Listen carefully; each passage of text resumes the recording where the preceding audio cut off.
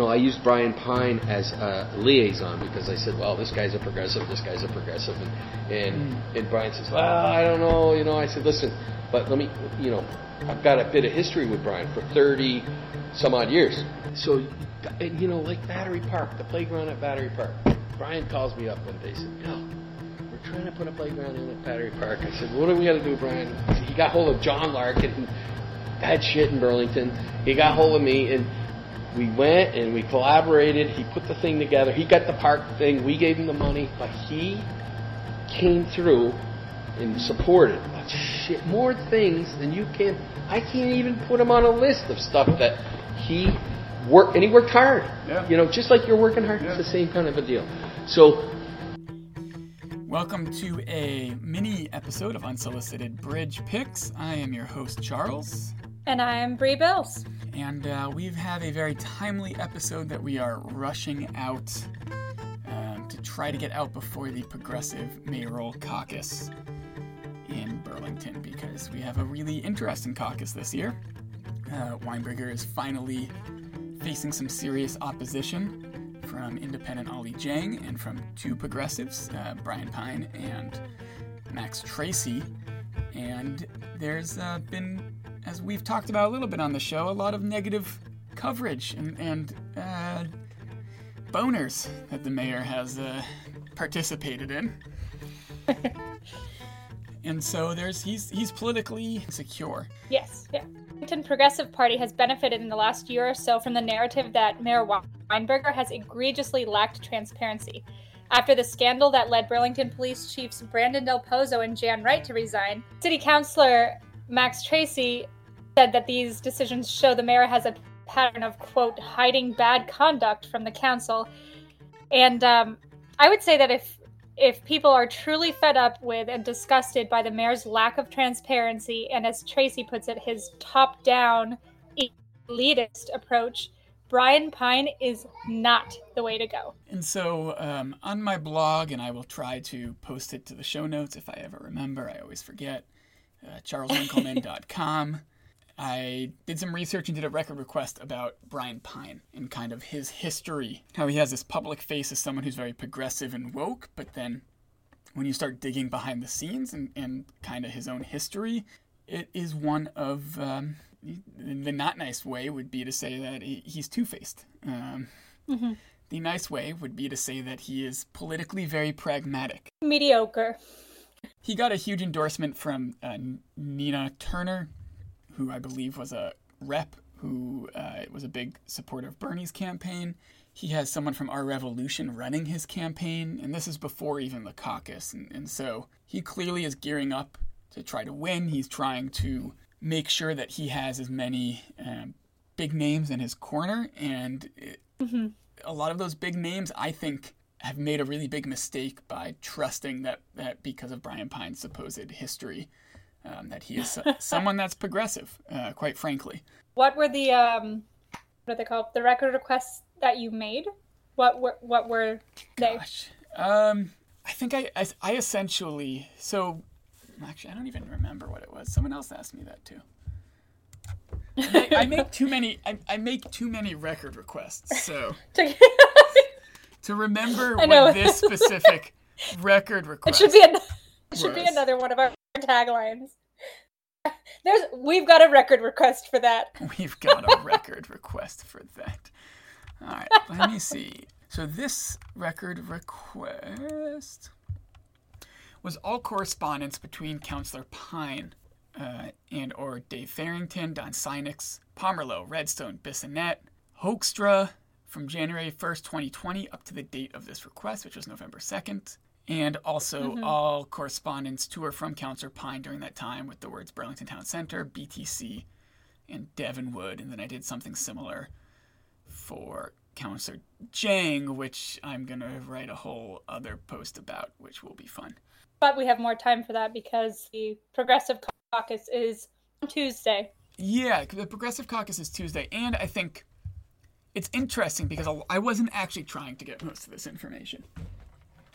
What I was specifically interested in was the town center development, but I was curious just about two knowing, I think because Councillor Pine reached out to me, and I talk about it in this piece back in August. He reached out to me, or last August, he reached out to me on behalf of Bill Bissonnette, who is a large landlord, and I just would describe as a slumlord. Kind of reached out to me out of the blue and was like, hey, so-and-so read a piece of yours, and it was about how the Bissonettes had mass evicted 300 low-income households from the Old North End, which Bill did not disagree with in the conversation I had with him that was recorded on the record. He agreed to it. So much of what I found was Brian Pine's secret behind-the-scenes relationship with developers and landlords. Yeah. And not just Bill Bissonnette. I find it interesting that initially Brian Pine has kind of chosen to do some positioning. Oh, yeah. It's like some of this positioning to show himself to be above petty partisan politics. Mm-hmm. So he turned down opportunities to criticize Weinberger, for example, at first. He's had to, in the last couple of weeks, say a little bit, but, not come down hard on anything right. that Weinberger's really done. It's definitely not because he actually agrees with most of what Weinberger's doing. That's not it at all. Yeah. No, it's this positioning.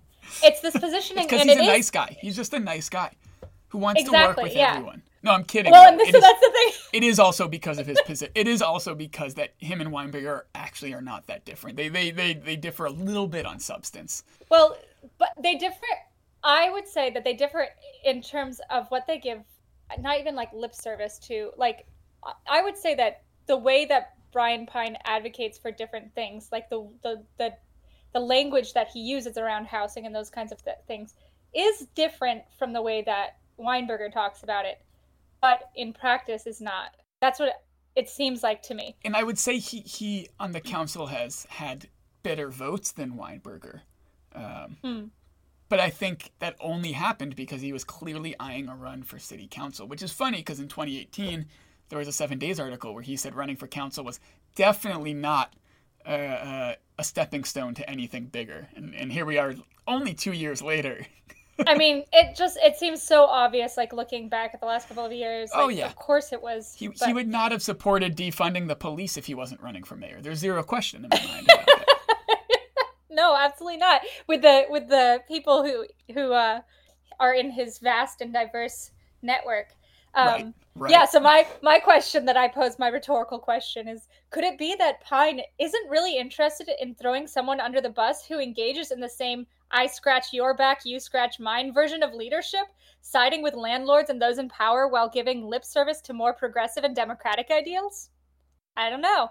That might be unfair, but it's just kind of like, it seems like I can't imagine with the way that we see him working behind the scenes with people who are already very powerful in the community. Yeah. How would he not be having a top-down elitist approach to the mayorship? I mean, he would be the progressive version of Moreau, which is not a compliment. And sorry. It's true. I mean, the Progressive Party and progressivism, and we cannot get into it, but has an incredibly paternalistic background and a paternalistic history. And so there's huge overlap there. And while Weinberger might be more interested in making sure they're Ivy League folks who have Harvard Kennedy Business School degrees or political school degrees, Pine is more interested in progressives who believe that capitalism can work, that power doesn't really exist. There's not really power differentials, and it's just about getting nice people together in a room to make decisions on behalf of all the poors. So one of the reasons why I wanted to write this and do that record request, it wasn't quite connected, but when I got these documents, I really thought I had to put this out before this caucus. One reason is because of the Nina Turner endorsement, and the other reason was because of this Vermont Digger article, which was oh my god, yeah, stupidly pro Brian Pine. It was another Grace Ellison article. She wrote the very nice Del Pozo piece from several months ago. And in this one, it was ideologue versus bridge builder. What kind of progressives are Pine and Tracy? And so what I wrote really went off of that Pine is clearly trying to make himself into this bridge builder, while Max Tracy is essentially seen as this young, brash ideologue. I was completely baffled by Grace Ellison's use of the word ideologue with all of its negative connotation to describe Tracy. Because Pine is an ideologue. Pine is neoliberal. Well, Pine is top down.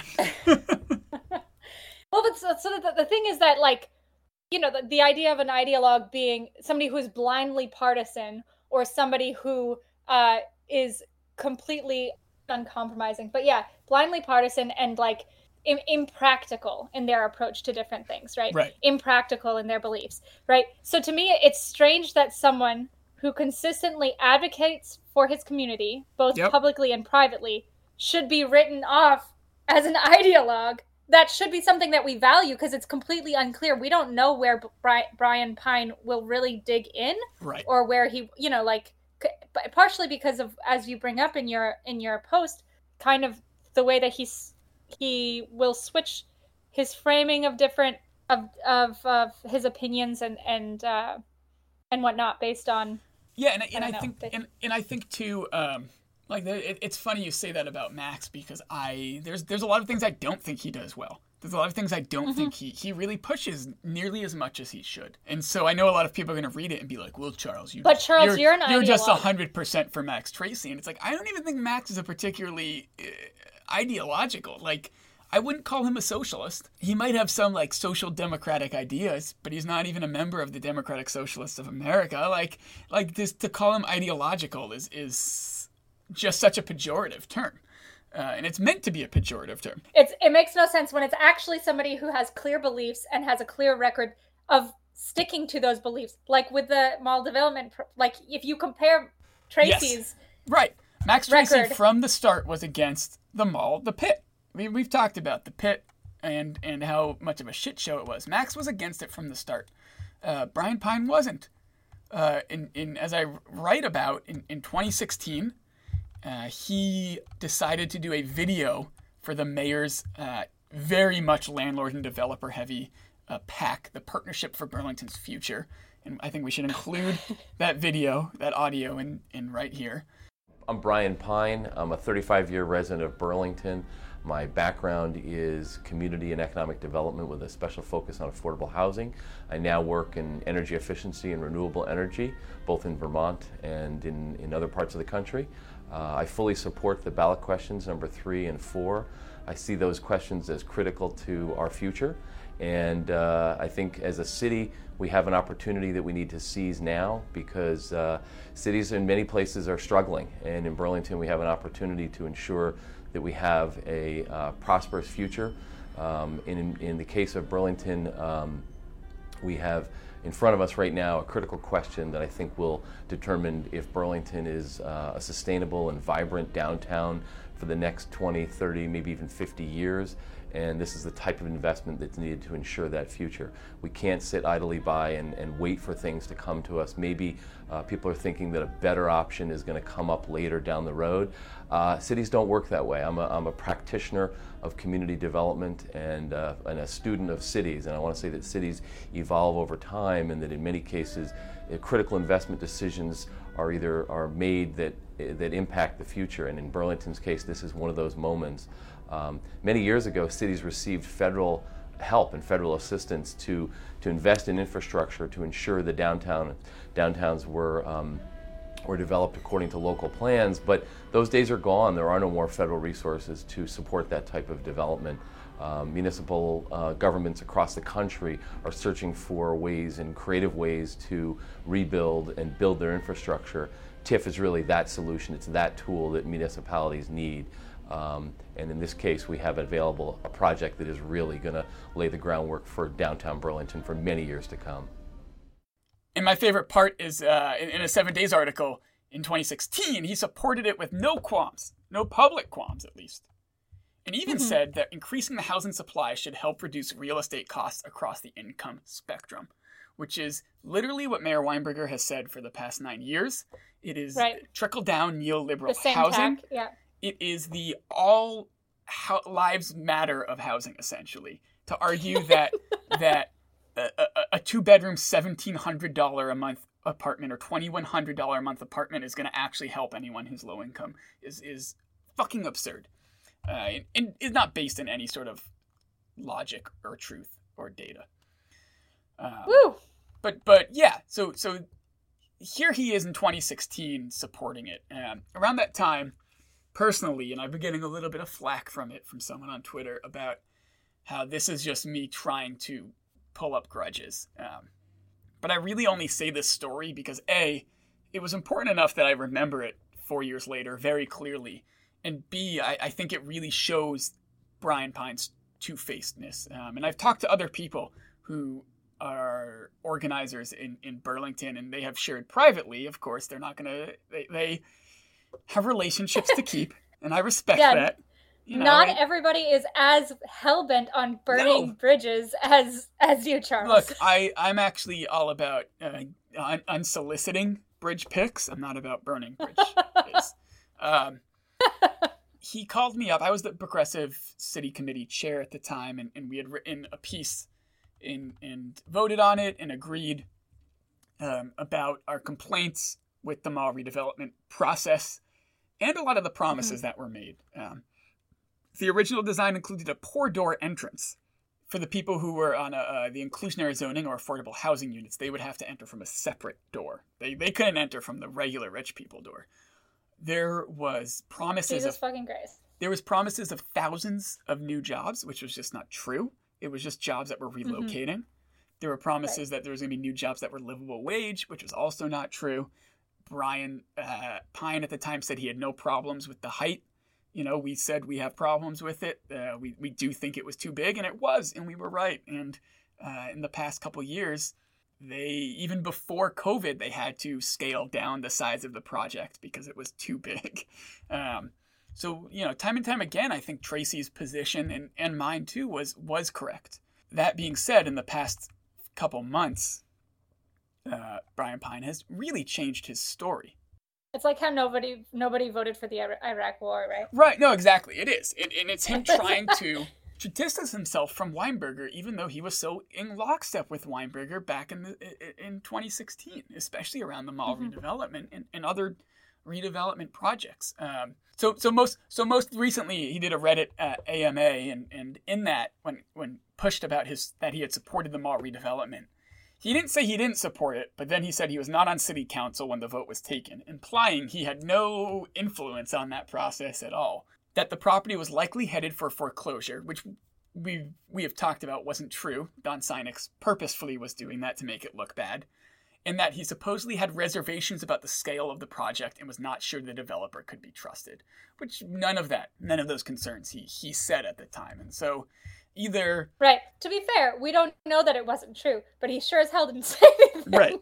Best case scenario is he had these incredible concerns about the project and kept them to himself to the detriment of the entire community and the entire downtown core. But to the benefit of his building bridges. It's a great way to build bridges. Yeah, Brian Pine. Pixar didn't happen. There was also another connected to this, I think, and I think it'll add into the conversation that we're having. I wrote another post, and this was from March of 2018, about why were there developers and housing insiders on the mayor's inclusionary zoning working group. Right. And Brian Pine was one of the people on it. And I just want to go over some of the people who were on this working group, because they all reappear in these record requests, almost all of them. We have former city councilor Jane Nodell. We have Eric Hoekstra of Redstone, Eric Farrell of the Cambrian Rise, etc., Michael Monti, CHT director, Nancy Owens of Housing Vermont, Bruce Baker, a real estate lawyer, Brian Pine, John Davis, a housing developer consultant who works with Nodell and Michael Monti, and city representation, David White, planning, and the CETA director at the time. And so here he was in this group, which eventually decided to weaken inclusionary zoning requirements. Who was not included in the discussion was renters, was anyone from legal aid, anyone who lives in inclusionary zoning units, any caseworkers from BHA or Howard Center or any of the other nonprofit outside of CHT, anyone living in poverty, anyone who has lived in unsafe or unaffordable housing, anyone who has faced growing housing discrimination, segregation, or gentrification. So here we have an example of I mean, it's not a backroom deal, but it is. These meetings all happened at 8 a.m. on like a Monday. No one went to them except for housing insiders. It essentially was a way for them to have something that was quote unquote in the public and transparent, but it was really entirely inaccessible. I bring this up because in this fucking terrible Vermont Digger piece, Grace interviews former councillor Jane Odell and Peter Clavel, both of whom really supported the mall development and really, I think, ended up hurting them politically over time with the Progressive Party base, specifically Odell, although that took a few years, I think, for all of the reactionary votes to finally catch up with her.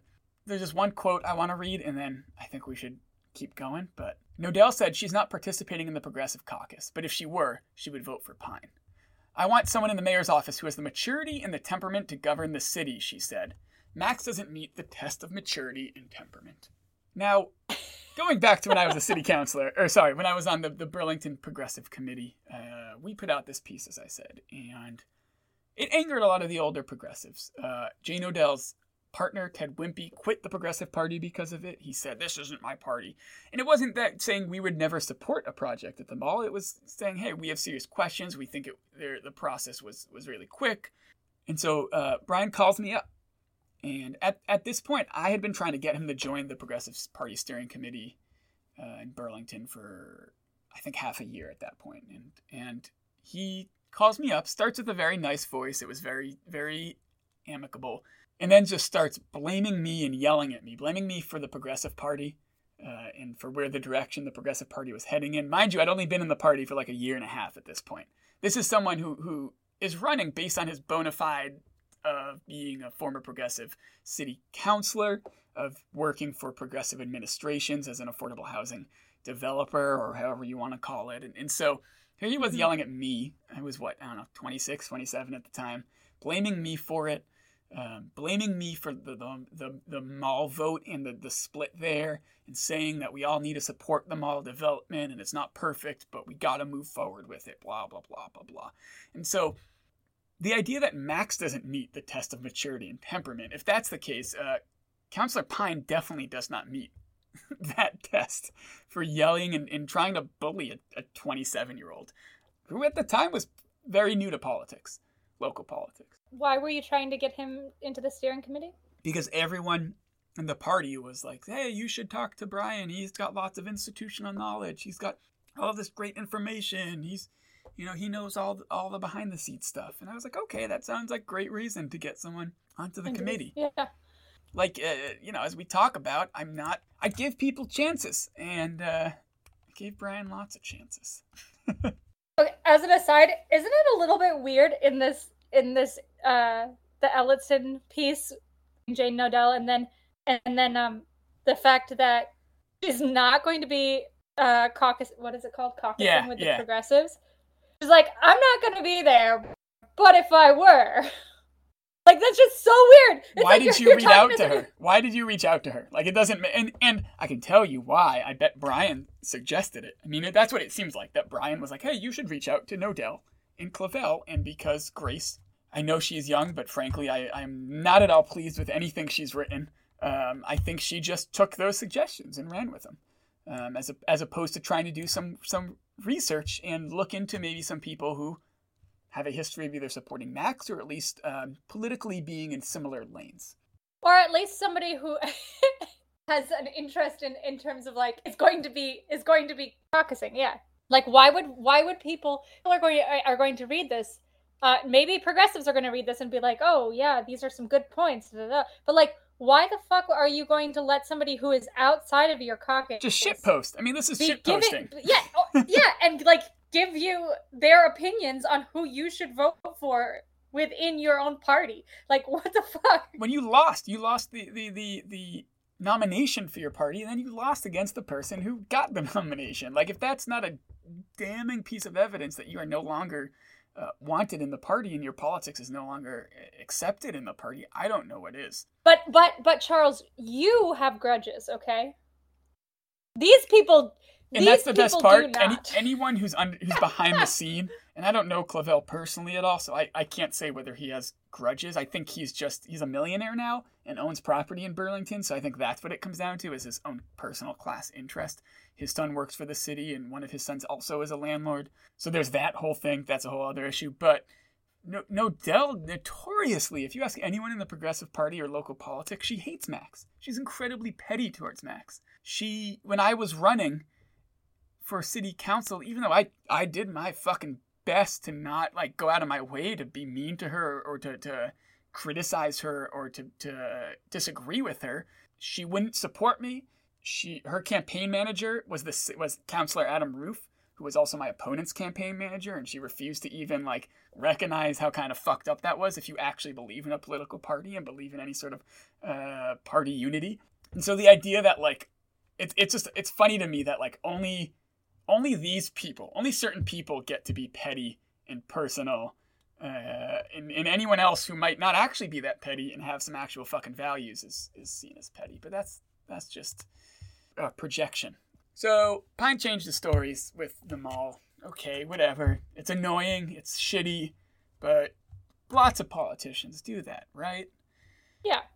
So after Brian Pine had reached out to me, and I asked Brian about it, and I was like, hey, can you help me understand why you would make an introduction like this? It's kind of weird and surprising that you're acting as an intermediary for this blog post that I'd written like 8 months before or something.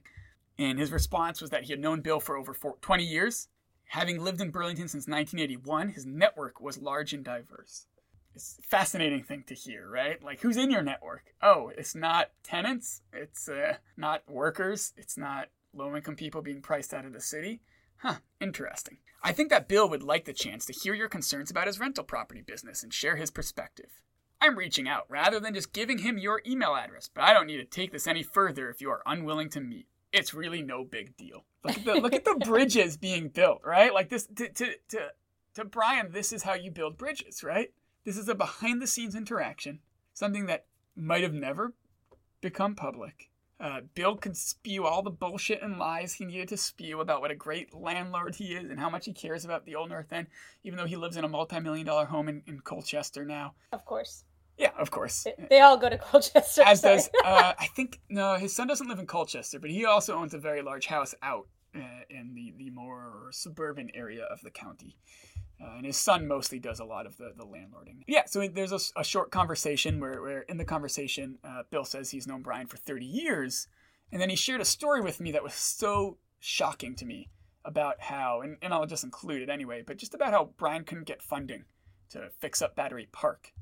And so Brian went, this was when he worked for the city, I believe, but it might have been when he was a counselor, I'm not sure. He went to Bill Bissonnette and another local landlord to fund those projects, right? Like, this is like the public-private neoliberalism. You don't talk to the community. You don't raise taxes to make it happen. You don't tax giant landlords who make, $1 million a year. You beg them for a small penance. And this is seen as not being corrupting in any way at all, right? Like, no, but Charles, look at it this way. When something like this happens between two consenting adults, it's okay. Okay? It's just, it's far be it from me to make a judgment about what they do behind closed doors. It's not consenting if you haven't asked Charles Winkleman it. Paraphrase that meme. So it's not consensual because I said it wasn't. And do you know what they got out of what Bissonnette got out of helping fund that project or fund that? Well, someone on Facebook, because I posted it to the Old North End Facebook group, and someone on there commented and talked about how Bill Bissonnette, for years, if not decades, has gotten very easy zoning requirements or fix things without the necessary permits.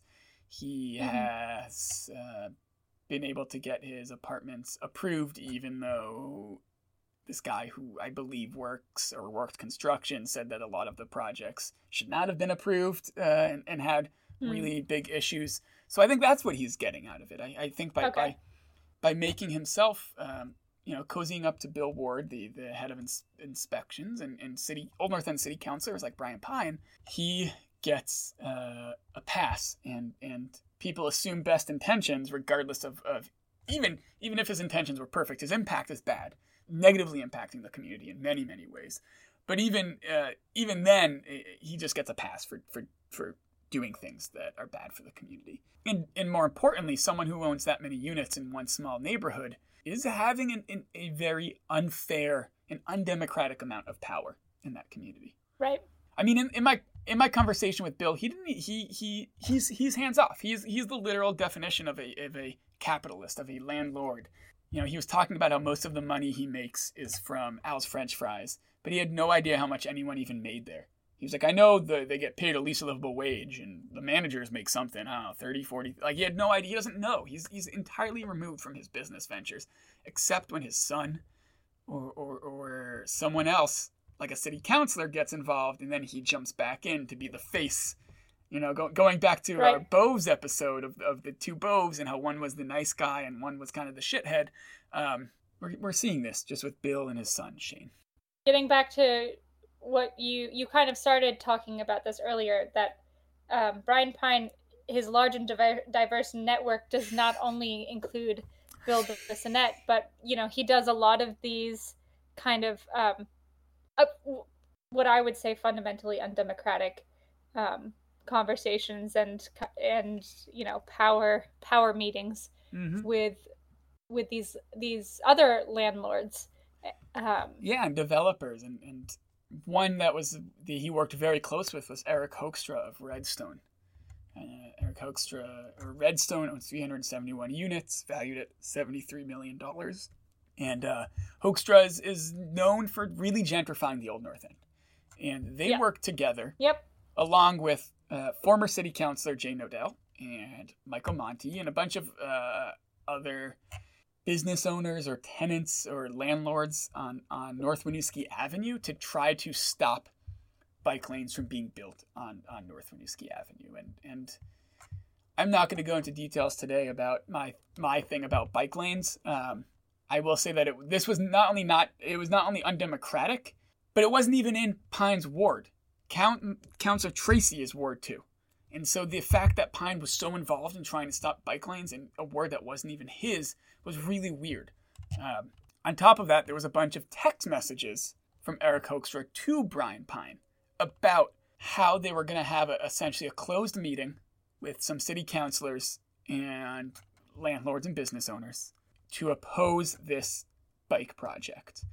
And on March 7th, Eric Hoekstra says, if Max can't make it, whatever, I don't really care. This is the city councilor who these changes are happening in. And Brian responded with, me either. So, the idea that he's a bridge builder, he can't even fucking work within his own party. With colleagues in his own party. With colleagues in his own party, right. Fellow councilors. Purposefully icing Max out because he knows Max is supporting it. If you believe you're all on the same team and you're allies, you don't do that to someone. Even if you disagree, you have those conversations. But Max Tracy is uncompromising when it comes to these kinds of issues because he doesn't have a car, and so he has a conflict of interest. And a fun aside, in one of the emails from Eric Hoekstra to all these people, and no one, Jane or Michael Monty or anyone else in this exchange, I think maybe Stu was in this exchange, I'm not entirely sure, but Brian definitely does not address where and it happens a second time in a different way, but where Eric essentially says, I need to read this here. I hope we can all be somewhat united in recognizing the complexities of making things work in an urban context in Burlington in the age of Walmart, etc. Jake's is the first grocery store in the Old North End in almost 20 years, since the original the Onion River Co-op moved downtown. Eric Hoekstra, in the same building as Jake's, rents to One Central Market, which is a grocery store that is Asian. It is an ethnic market, but it is still a grocery store in the Old North End. If you walk down North Street, there's 4 other grocery stores. That's fucking racist. I don't know how else to put it. It's not only racist. It's xenophobic. erasing his neighbors and erasing his fucking tenants. Like, these are his. If I was his tenant, I would just fucking quit paying rent. At that point, he's like, "Fuck you, dude." Yeah, I do not understand at all. And for Brian and all these other people to be like like multiculturalism is so important. We need diversity. To just let a comment like that slide, I think really says what matters to them, which is they don't give a shit if the Old North End gentrifies. They want it to gentrify, so they feel comfortable. Have they just never set foot inside of one of these grocery stores? Like, there's fresh produce. There's like they're rich white people who never want to feel out of place, right? They never want to feel the least bit of discomfort. So Jake's One Market is perfect for them. It is as bougie as you can get, without being like healthy living. So there's that, right? Another point is that local landlord Stu McGowan, who owns 76 units and about $9 million worth of property, also makes some very racist comments that are just like not at all, once again, addressed. Also, I think I've told you this, whose house I hung out with as a kid because I was like BFFs with his son in 1st and 2nd grade. Nice. Too bad you didn't marry into the wealth. Is all I'm glad you didn't. In one of the records, he says, back to the core issue. Here in the Old North End, we've been working for 40 plus years to get the Old North End out of ghetto status to a neighborhood with a thriving social infrastructure, one with a dynamic business presence. And then he goes on to say that the vast majority of our neighborhood is struggling every day. Show me one person who has a 3,000 bike setup for winter and I'll be dumbfounded. Isn't going to happen. I'm so not interested in these folks taking over our streets, the lifeblood of our neighborhood, to satisfy their privileges, or privileged desires. What's funny is right after I posted this on Twitter, a tenant of his responded and was like, "Oh, yes, Stu loves using the street parking as free parking. Most of his units don't have nearly enough parking spots to cover." So when you look at who's opposing this, you got Redstone, you've got Butch and Babes, who is the Redstone, Eric Hoekstra's wife owns that. You've got Michael Monty. You've essentially got, and Stu, you've essentially got, frankly, racists, classists who have a vested economic interest in keeping bike lanes from coming there. Now, there are good reasons to not want bike lanes right now. There are good reasons to never want bike lanes. There's also good reasons to want bike lanes. But this is not the conversation we should be having. Like, it shouldn't be happening in this way. Like, we should actually talk about the merits of bike lanes or the not. And it should be happening with a handful of wealthy people meeting in a private Butch and Babes conversation that is not with the larger community. So there's all of that. Brian Pine also maybe makes a joke, it's not clear, about about eminent domain. Yeah, about using eminent domain on the Old Spokes Home parking lot because they don't agree with the project, which is kind of a fucked up joke to hear in a private email from an elected official. Old Spokes Home is a nonprofit. I don't know if they always were, but they are now. They're connected with Bike Recycle. They merged, and so they do good work in the community, and it's like super fucked up. Yeah. And then they also bash you. So in this email, this is from March of 2020. Eric Hoekstra is emailing Brian Pine and Jay Nodell, and Eric says he had a positive text exchange with Max yesterday. Max, stop fucking doing that. If I was you, stop texting with fucking landlords and shitheads like Eric Hoekstra. Make them email you. Never respond to their fucking texts. Like, why? Separate your life, man. Just a piece of advice. Like, why would you want Eric Hoekstra texting you at random times of the day? But Charles, you'll be able to find the texts anyway. Record requests that just occasionally happen to not be entirely just pages of redacted material. Like, I mean, there's a whole other. We should do an episode about that. About how I'm convinced the way the city does record requests is inherently political and is to serve the mayor. Like, when you think about all the things that have been redacted, so I've done some record requests on A New Place and the mayor, and those conversations are fully redacted. But when it comes to things about the mayor's political opponent, nothing showed up redacted. That is amazing. Again, transparency. I had a positive text exchange with Max yesterday, calling for everyone to pull together during this crisis. Like, because this is early on with COVID, and obviously we were all going to be impacted equally. Eric Hoekstra, who owns multiple properties personally and multiple businesses, was definitely going to be hurt as much as someone who is living paycheck to paycheck. Wondering if anyone could get through to people like Winkleman right now, Winkeldork was making really horrible comments on the mayor's Facebook Live feed the other day. His usual rhetoric. Now is not the time for political rhetoric. Rhetoric, thank you. This is while, by the way, they're organizing behind closed doors about the parking plan. But this is not the time for political rhetoric in public. We really have to pull together and understand that we are all in this together. We're all Sowing the seeds of division is dangerous in times like this. We don't want riots and looting on our hands. Classic landlord and business owners' number one concern, right? Who gives a shit if people are hungry or dying or homeless because of COVID? Can't have my stuff rioted. If you know anyone that might be able to get through to Winkleman, it might help to call him off right now. Like I'm a dog. Brian Pine responds. Wait, but so this is with regard to parking. What? Yeah, I mean the subject is pushback start of parking management plan. Like why I'm even a part of this in this email thread makes no sense. And this is funny again. I think it's funny because it's not like in your record requests you search for yourself or search for your name. No, like, not at all. Like, not at all. You're like, wait, what the fuck is this? Not at all. Sometimes I do. Like, sometimes they're fun. I'm like, hey, what are these assholes saying about me? What are these fucking petty babies saying? I really want to know. It'd be funny. But it's, like, shocking, too, because then Brian responds, and he goes, Charles is a really polarizing person. It seems like a mental health issue to many. I actually think that Max has a pretty good relationship with him, so I'll ask Max to reach out and urge that he tone down the rhetoric in these times. Rhetoric. Fuck it, rhetoric. Rhetorical questions, rhetoric. I know, it doesn't make any sense. Yeah, whatever. You speak Rhetorical two languages fluently, and I barely can get through one. Well, rhetoric is a Greek. It comes from the Greek, so it has to be the antipenultimate. I'm cutting everything you say that is smart. Okay. Anyhow, yeah, and then Eric responds, yes, Brian. It does, yeah, it says, thanks, Brian. Yes, it does seem that Chicky has mental health challenges with a lot of misplaced anger.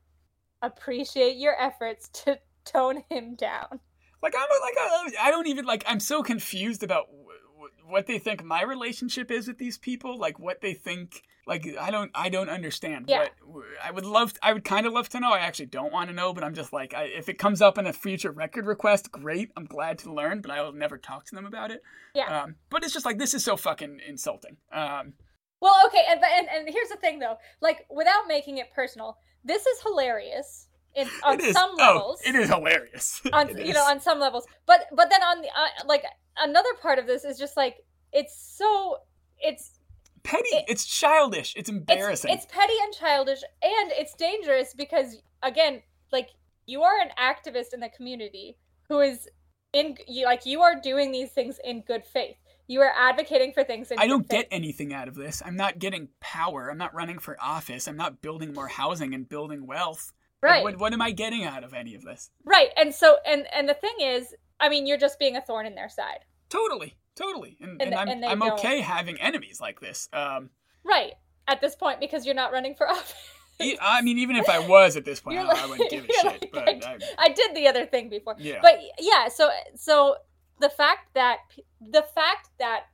writing off critical parts of the democratic process, namely conversation with people who disagree with you, and maybe don't use the right tone. I love that the white supremacist tone policing that's going on in this thread here. It's beautiful. Yeah, and so writing off activists as people with misplaced anger and mental issues. This is Brian's true side. Like that. This is what it comes down to: is behind closed doors, he doesn't actually respect people who do this work. I mean, because that's what it comes down to. Replace me with anyone else, and what you're saying is, here's someone who's an advocate who I don't respect. And I'm not even going to talk to them about it, right? Like he's like polarizing. He's like, I'll get Max to do it. Like, it's like you fucking called me up that one time many years ago and yelled at me. You emailed me out of the blue on behalf of fucking Bill Bissonnette. You can't email me out of the blue on behalf of Eric Hoekstra. Like, where's your line, Brian? I don't understand. And And the idea that the anger is misplaced is hilarious when it's like, oh, actually, like, Charles is angry about things that are, that are actually serious problems for the community. He's not, like, pissed at you guys necessarily explicitly, but, like, the idea that that's misplaced anger when this is actually the way that you talk about him behind his back is hilarious, too. And I know the conversation that it was, and none of it was misplaced. I mean, I wasn't nice about it, but some of it did come from PTSD that I got from Del Pozo. But a lot of it was just me being like, what are you going to do for renters? You're not doing anything for renters. Oh, classic. Not helping renters. Oh, great. Like, it wasn't about Del Pozo, but I think some of my energy definitely was affected by that and what I was going through. And it wasn't even like Brian tried to give me the benefit of the doubt. He wasn't like, this is a real challenging time for everyone. Let's be nice. It was just like, it seems like he's got mental health issues. This fucker. Thanks, Brian Pine. At least I don't call you up and yell at you. Yet. He probably will take issue with you saying that you yelled at him. He will probably disagree. Of course he will. We had a very yelling. nice conversation. It was really great. We came to a lot of agreements. No, we didn't. Whatever, Chicky. Well, and then along with the police chief stuff, because Pine is and because there is some personal aspect to it, and Pine is trying to pivot as this, political or this police reformer, this like social and racial justice warrior all of a sudden. But in Vermont Digger article of the time in last December, they said that Brian and a bunch of other counselors were generally thought that Del Pozo deserved compassion. Pine said that a restorative justice process in which Del Pozo and Winkleman would meet and collaboratively address the issue is what was needed, which he never at all did anything about. And so, like, here's a situation where when Brandon Del Pozo abuses his power, harasses citizens, eventually, only after it happens many, many times, does Brian address it, and he says, you deserve compassion. But when me, a community organizer, maybe has a tone that isn't liked by his landlord friends, that's, Charles has a mental health issue. Like, there's none of that sympathy, none of that empathy, none of that concern that he gives, none of the benefit of the doubt that he gives to Brandon Del Pozo. Well, he's into respectability politics. Yes. The last bit, the last part of this piece, which is, I think, for me, and is, I don't know, it's the most fun. So there's been a couple of things going on with Bissonnette and some tenants, and one is a tenant of his named C, who had been having some serious issues in their apartment, including there was noxious fumes from the downstairs neighbors, which was likely meth, also cigarette smoke. Eventually, the police removed them from the facilities. So there was clearly something going on. I'm not going to get into the details, but I went to the apartment at one point. Councilor Tracy went to the apartment at one point, and Councilor Tracy even offered to write an affidavit on behalf of this tenant.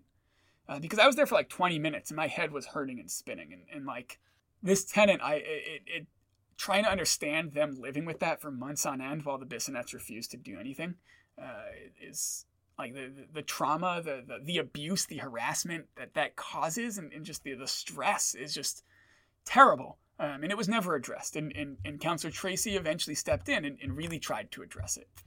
At the same time, so did Brian Pine.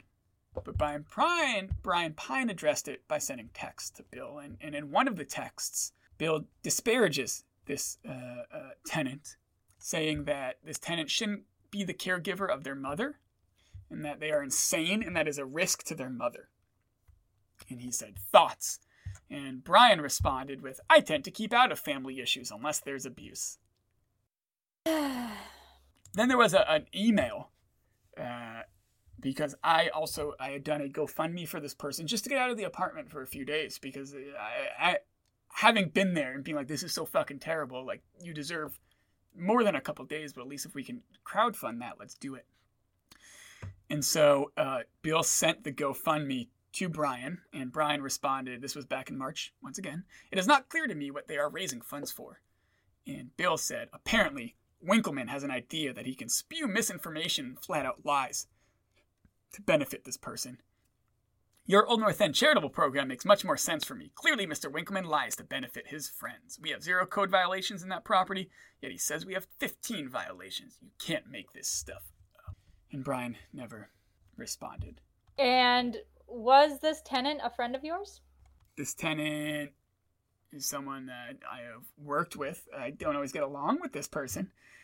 We definitely have our very strong disagreements. I was in that apartment. Like, it doesn't, to me, it's not, like, yeah, I would have done that for a friend, but I would do that for someone who's not a friend. Like, it's just one of those things where if you, the apartment was fucking terrible. Yeah, but this is not like a friend, this is not a friend of yours who, like, you're hanging out with, or... This isn't like a 29-year-old young professional friend of mine or whatever. No, not at all. It's someone in the community who I'm neighbors with and care about and this isn't somebody who you would call to help raise funds for a project like fixing Battery Park or something, because you're not on that kind of a... You know, I've been in Burlington since 2007, and in my networks... Your vast and diverse network? Yeah, I've been... And throbbing, my vast, diverse, throbbing network. Sorry. So I've been in Burlington since 2007, so let me tell you, my network is... not quite as vast or throbbing as Counselor Pines's. So I see this as almost like a Goofus and Gallant situation. Here's Pine not really communicating with this tenant. Well, Max is communicating with this tenant. Here's Pine is really communicating with the landlord, not the tenant. And Pine has a very cozy relationship with this slumlord.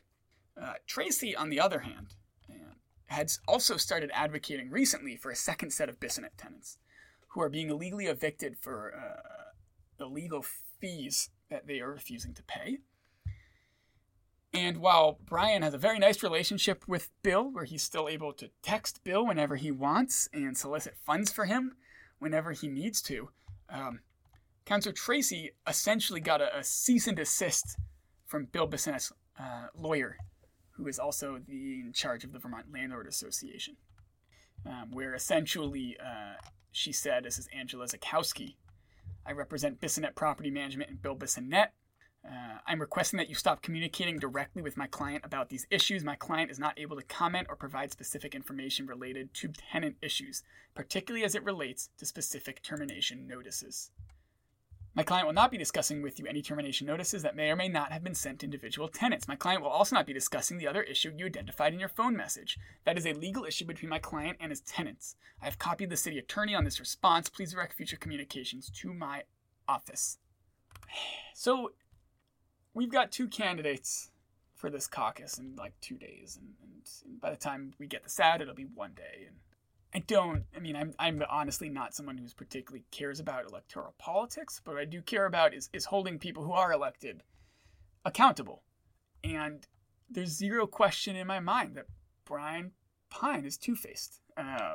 That he would prefer to make incremental changes with his wealthy landlord friends behind the scenes in incredibly undemocratic and practically authoritarian ways, rather than having to actually work and do the messy work of organizing and democracy, which involves talking to people sometimes who might not have a tone you like, or talking to people who are angry or have trauma or PTSD or whatever else it might be. Or a Jewy nose that they just don't like. Or a Jewy nose and a very Jewy personality. Like there's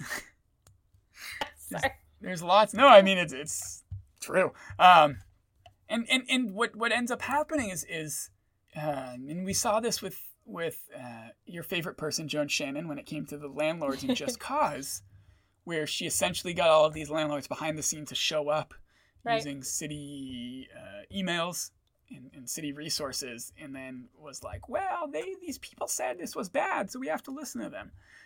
Pine essentially did the same thing with these bike lanes, where in a city council meeting, he argued that certain stakeholders weren't sufficiently included in the process. Now, I don't know the process at all. I'm sure lots of people weren't included in it because the city is terrible at any process that's inclusive. But Brian's inclusive process is not low-income people who need a car to get to their shitty $12 an hour job at a big box store in Williston. His stakeholders are racists, frankly, racist landlords like Stu and Eric Hoekstra. Or to be kinder to them, just more amenable to them themselves. Meaning more profitable, and their whatever. And their white supremacist and capitalist values. All right, fine. They want to be in charge. They want to be in charge, and they want as little resistance as possible, no matter how legitimate that resistance might be. Whether it's the mall, whether it's bike lanes, whether it's tenant-landlord complaints and disagreements, that's what Brian Pine is about. Making those empowered, their issues move as smoothly as possible. Building bridges is actually really messing. Yeah, building bridges in public. Bridges are public. Bridges are public. If you're building a bridge inside, that's not a bridge. It's not even a covered bridge. I don't know what that is. An indoor bridge? Who wants an indoor bridge? What anyhow? And we are experts when it comes to bridges. We are experts on bridges, burning them, building them, taking photos of them. Living underneath them. Billy Goat's gruff. All of these details, like these kind of individual snapshots of Brian Pine that you've kind of dug up they're entertaining, and some of them are rather surprising and odd, None of them are just like, oh my god, this is so disgusting, like this human being is just, like none of it is that, but it's just, again, if we want it's just gross. To have it's transparency. Just gross. I feel dirty. Like I wrote it and then I'm like, I don't feel clean, I'm taking a shower. Like, like you're just like, I feel gross, I'm not sure why. There's something about everything that I'm seeing and reading here that just doesn't feel right. Yeah. So let's hope that we can use our power as citizens and community members to hold people accountable by not letting them pull this kind of shit behind closed doors. Whether Brian wins the caucus or not, whether he wins for mayor or not, he will be, if he wins the caucus or not, or even if he loses the mayorship or loses the mayoral race, he's still going to be a city councilor. And so the people of Ward 3, like, I hope you listen to this and really start thinking about whether Brian Pine is actually representing you in any really meaningful way, in a material way, in a way that keeps your housing safe and Anyhow, so this has been an emergency episode of Unsolicited Bridge Picks. Remember to tweet all the dirt you've got on Brian Pine at unsolicitedvt. And make sure to not tip your landlord. Not tip? Yeah, why would you tip your landlord? Never do that. Why would you give your landlord a tip? I don't know. Don't tip him. They make enough money off of you. Why would you give him a tip? That's ridiculous. That is ridiculous. I can't believe people are advocating for that. I can't believe that. It's messed up. Disgusting. Stop tipping your landlord.